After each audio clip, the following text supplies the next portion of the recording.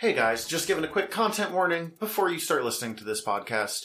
This is about superheroes, so you might be of any age, because superheroes are for people of all ages.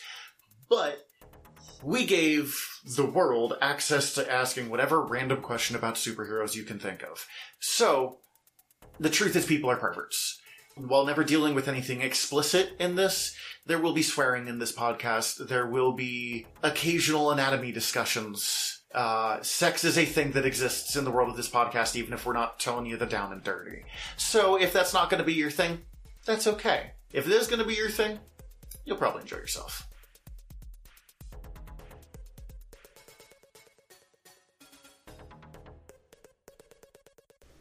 Hi everybody, I'm Tyler. I'm Zach. We're back with more word balloons. We've been flying high on our own hot air and have stopped in again to answer your nerdy questions. So with that in mind, Zach, what is our question this week? What is Superman's weirdest power? Fuck. So, this one is real interesting because it means you get to look up kind of Silver Age Superman stories. Because in the Golden Age, Superman, which is like 30s, 40s, stuff like that, Superman was pretty down to earth. Like, he could get shot and actually have it hurt, as opposed to, you know... Ting. Yeah, now that he's thrown through the sun, and he's like, well, that was awesome for me. But they were only getting paid like $1 a page for comic books back then, which even back then was garbage money. So they were just spinning out books as fast as possible, and especially with the age range of readership being largely 7 to 10 years old range. It could get ridiculous. Yeah, they didn't give a shit about all of the stuff that comic books care about now. So Superman gets the widest range of powers. I know you have a couple. I have two. I first want to give an honorable mention to one that's not going to make it because it's somehow survived forever, but is fucking weird if you think about it, is freeze breath. Yeah. Freeze breath makes no goddamn sense. That's true. Yeah, freeze breath is weird. Freeze breath is weird. No, I don't get it either. And Steven's here, by the way, everyone. Hello. Our editor who just hangs out and talks when he wants to, which is actually great. I love having surprise guest stars. Had an honorable mention one that you wanted to mention to me. I want to mention two from the Christopher Reeves movies, unless you are... Yeah. Unless you want to mention the other one. But the one that came to me immediately was Brick Vision from Superman 4, Quest for Peace. Which I don't know if I've ever seen that. It's the one with movie. Richard Pryor. Yes. I've seen parts of that movie. As radioactive? No. No, They build... He's just the sidekick. Is he in 4 or 3? I think he might be I think in he's 3. in 4. I'm not certain on that. I do know Nuclear Man is the villain. That's right. Nuclear Man's the villain, and then they hint that Richard Pryor is playing somebody from the comics, but they never name him. Yeah. He's just named something else. He's just clearly he works Richard for Pryor. Lex Luthor's company or something and accidentally builds Nuclear Man, if that's what Yeah. I'm remembering. I don't remember entirely. But Nuclear Man flies through the Great Wall of China, breaks it, and then Superman's chasing him and sees, oh wait, there's a bunch of people here, and this national monument, world monument's gone, so I'll just stop and Brick Vision. He just looks at it. It's like a blue ray of light, and the wall's just rebuilt. It's just like reverse heat vision. Just like... It's never explained. They never do it again. It's just like, he has this, like, does he have super intentions in his vision where he can just, like, really wish it into reality by, like, and then he just supers it along? I don't know. It makes no sense. I don't get it. I read like 15 different listicles of weird Superman powers to research for this. That was my version of research. I'm amazed that one didn't come up just because it really is... No, it makes no sense. It's probably weirder, like, if you think about it at all, than any of the shit that I've come up with. That said, that movie is buck wild.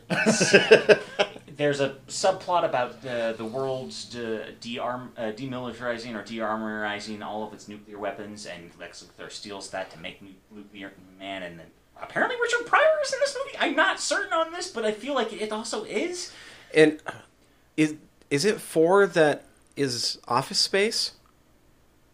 I have literally no clue. Where Richard Pryor is skimming the thousandths of... I believe so. I do know that he's only in one of them. To my recollection, He's either in 3 or 4. 3 had an evil Superman. 4 had Nuclear Man, I think. Then I think he is in 3 because he then creates basically the red kryptonite that makes the evil Superman in 3. I'm not even going to look it up right now. Look, It doesn't matter. it's The Brick basically Vision's one wild. It shit makes vision. sense. That's the point of this matter. And All right, and you said you had one other? oh, the other one is from the earlier movies, and I think it's in 2 even, duh. where he throws his S chest, which I've seen even referenced in other things. Like I think I saw it in a bit. Oh, and it becomes the, like, net, basically. yeah, like a saran wrap looking net that just like coats and cocoons them, and then like somehow sends them to the what is that? Phantom Zone? Phantom Zone. I think, or to the deep recess of space. I don't understand it. I mostly just remember him throwing it. And... Like, it's just like, oh yes, I'll throw my usual thing. He does it so casually and cavalier. People have been asking questions about that one, comic book fans, like, where the fuck did that come from? Ever since that movie came out. Oh, I Like, imagine. But nobody asked about Brick Vision, apparently? I don't. No one expected anything by 4. Yeah. All right, Tyler, what do you got? The 2 I brought are super ventriloquism. Ooh, the super... I have a list of the super add your thing here's. Yeah. He can... It's exactly what it sounds like. He's a really fucking good ventriloquist that can throw at super far distances. Mm-hmm. Apparently. From his super breath. Yeah. And then I also have the super mind wipe kiss. That was also on my list. This is the super, like, ethically question, like, what the fuck? There is a comic where Lois Lane finds out that Clark Kent is Superman. And he kisses her so good, or whatever, he uses his magical super mind wipe kiss, and she forgets. And there is some wild fucking consent issues to this, which is probably why it has never been mentioned again. It's terrifying, to say the least. Although this question gave me just the opportunity to bring up one other... I don't know if it's weird, but it's just something about his powers that I see people never think... Either they bring things up in a wrong way because they don't realize this is how his power works, I guess. It should not... None of these powers should work thanks to the power of the Yellow Sun. His flight is tactile telekinesis. Yeah, they talk about it in Superboy a lot. The 90s comic, not the terrible 90s cartoon. Which is why when he, like, goes and, like, saves a jet from crashing out of the air, that he just doesn't punch a hole through the jet. He touches it, and it extends his telekinetic field, and it's his will that's then moving it. I mostly just wanted to point it out because it's not physics-based, I guess. I'm not certain, but I would bet money that this is from the Louise Simonson era of Superman. For a while, she was the editor. Louise Simonson is best known for writing X Factor and being one of the major minds behind Apocalypse. Not like the initial creator, but everything after his, like, very first appearance was her kind of defining the character. And she was editor for all of the Superman line for a while, and they put a lot of effort into, like, let's rein Superman in, following a recent trend, but it was really good when she was doing it. Let's rein Superman in a little bit and have some of the more insane, fantastical stuff calmed down. Tactile telekinesis is exactly the kind of bullshit that they would come up with, because it doesn't really make sense, but it sounds like it makes sense. It makes sense enough. Enough. I've got 3 that we have not yet mentioned here. Okay. Again, as we've mentioned, there's like super sewing, super ventriloquism, super mathematics, whatever, like, put super in front of whatever he needs to do to make it sound more impressive. I will mention he had super telepathy in one issue in the 70s. Not the 70s, but in the Silver Age. How Probably does 50s. super telepathy differ from normal As telepathy? far as I can tell, it's just normal telepathy. Look, this is the world where Comet the Super Horse was a centaur cursed to look like a horse who was in love with Supergirl. Wait, what? Yes. Give me that one more time. Comet the Super Horse. There was a trend in comics to do super pets. I remember the super dog and all Hers that. was Streaky the Super Cat and Comet the Super Horse. Streaky was just a cat with superpowers. Whatever. No one cares. Comet was a centaur that was cursed to be just a normal horse that was desperately in love and, they didn't say it, but let's be honest, wanted to fuck Supergirl. and like would have thought processes about how in love with her he was. And Supergirl, as far as I'm aware, did not know. Like, never knew? I don't know. How did she get this super horse? I don't know. All I've ever read was someone was like, have we ever talked about Comet? And I'm like, what is this? Like, I don't know. Read it and I was like, why haven't we ever talked about Comet? Whatever happened to Comet? Oh, no one wants to know. We could do... I hope Comet just disappeared into the ethos and is never seen or heard from again. Somebody ask us what happened to Comet so that we have to do research. Oh my god. Oh, fuck.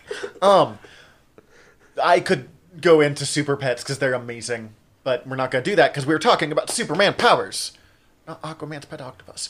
But, Super Telepathy was one that I had. In Superman 1, where he flies against the rotation of the Earth and makes time travel happen. Oh, yeah. Super fucking weird. Yeah, that makes no sense. But my favorite all-time... So, actually, that one, I think the way it's framed makes people think it has to do with the Earth. I think the whole point is that he's flashing it. He's going so fast that he's time traveling. But because of where it's framed in the screen, you're seeing the Earth then just get rewound because it's time travel. Either way, I mean, let's be real fucking honest here. I traveled so fast that I traveled backwards in time. That's some pretty loose fucking science. Let's call Neil deGrasse Tyson and see what he thinks of that shit. Like, you only have to go 88 miles per hour. My favorite one is super shape-changing, where he just takes his hands and he molds his face to look like something else. He just literally is like, well, I'm gonna, like, I can't, it's a visual medium, I can't just, like, move my hands in front of my face, but, like, molds his face like putty. I can't help but imagine the brother from Hunter x Hunter. It's an anime series where he basically pulls these pins out of his face and then just reworks his entire face to then look like a different human. Does it so that he can then assassinate people, but it's a horrifyingly grotesque experience because they have sound design for it, and it's a lot of, like, bone sounds clacking about. Oh, that's awful. So I imagine that as Superman, and that's not good. Yeah, I keep thinking of, what is it? The Liam Neeson, Sam Raimi superhero movie, Darkman? Yeah. Where he, like, can change his face to look like whatever. Like, Superman just does that. But in the pictures and the listicles, and I've read about this before, but this is the only place I could find it here, they've got, like, one of the times that he made himself look like a bug. Like, I think this can go beyond just, like, well, I'm, like, going to look like Bruce Wayne now. I'm going to, like, have the head of an ant now. So, if you can do this, why isn't Clark Kent just a different face? $1 a page is why. They didn't want to draw two faces. Like, unless they needed to. The book, The Amazing Adventures of Cavalier and Clay, is actually an excellent book about comic book writers from the Golden and Silver Ages. And I mean, it was like, think early Beatles, like take some speed and stay up all night making weird art. Okay. I will. I mean... Yeah, but okay.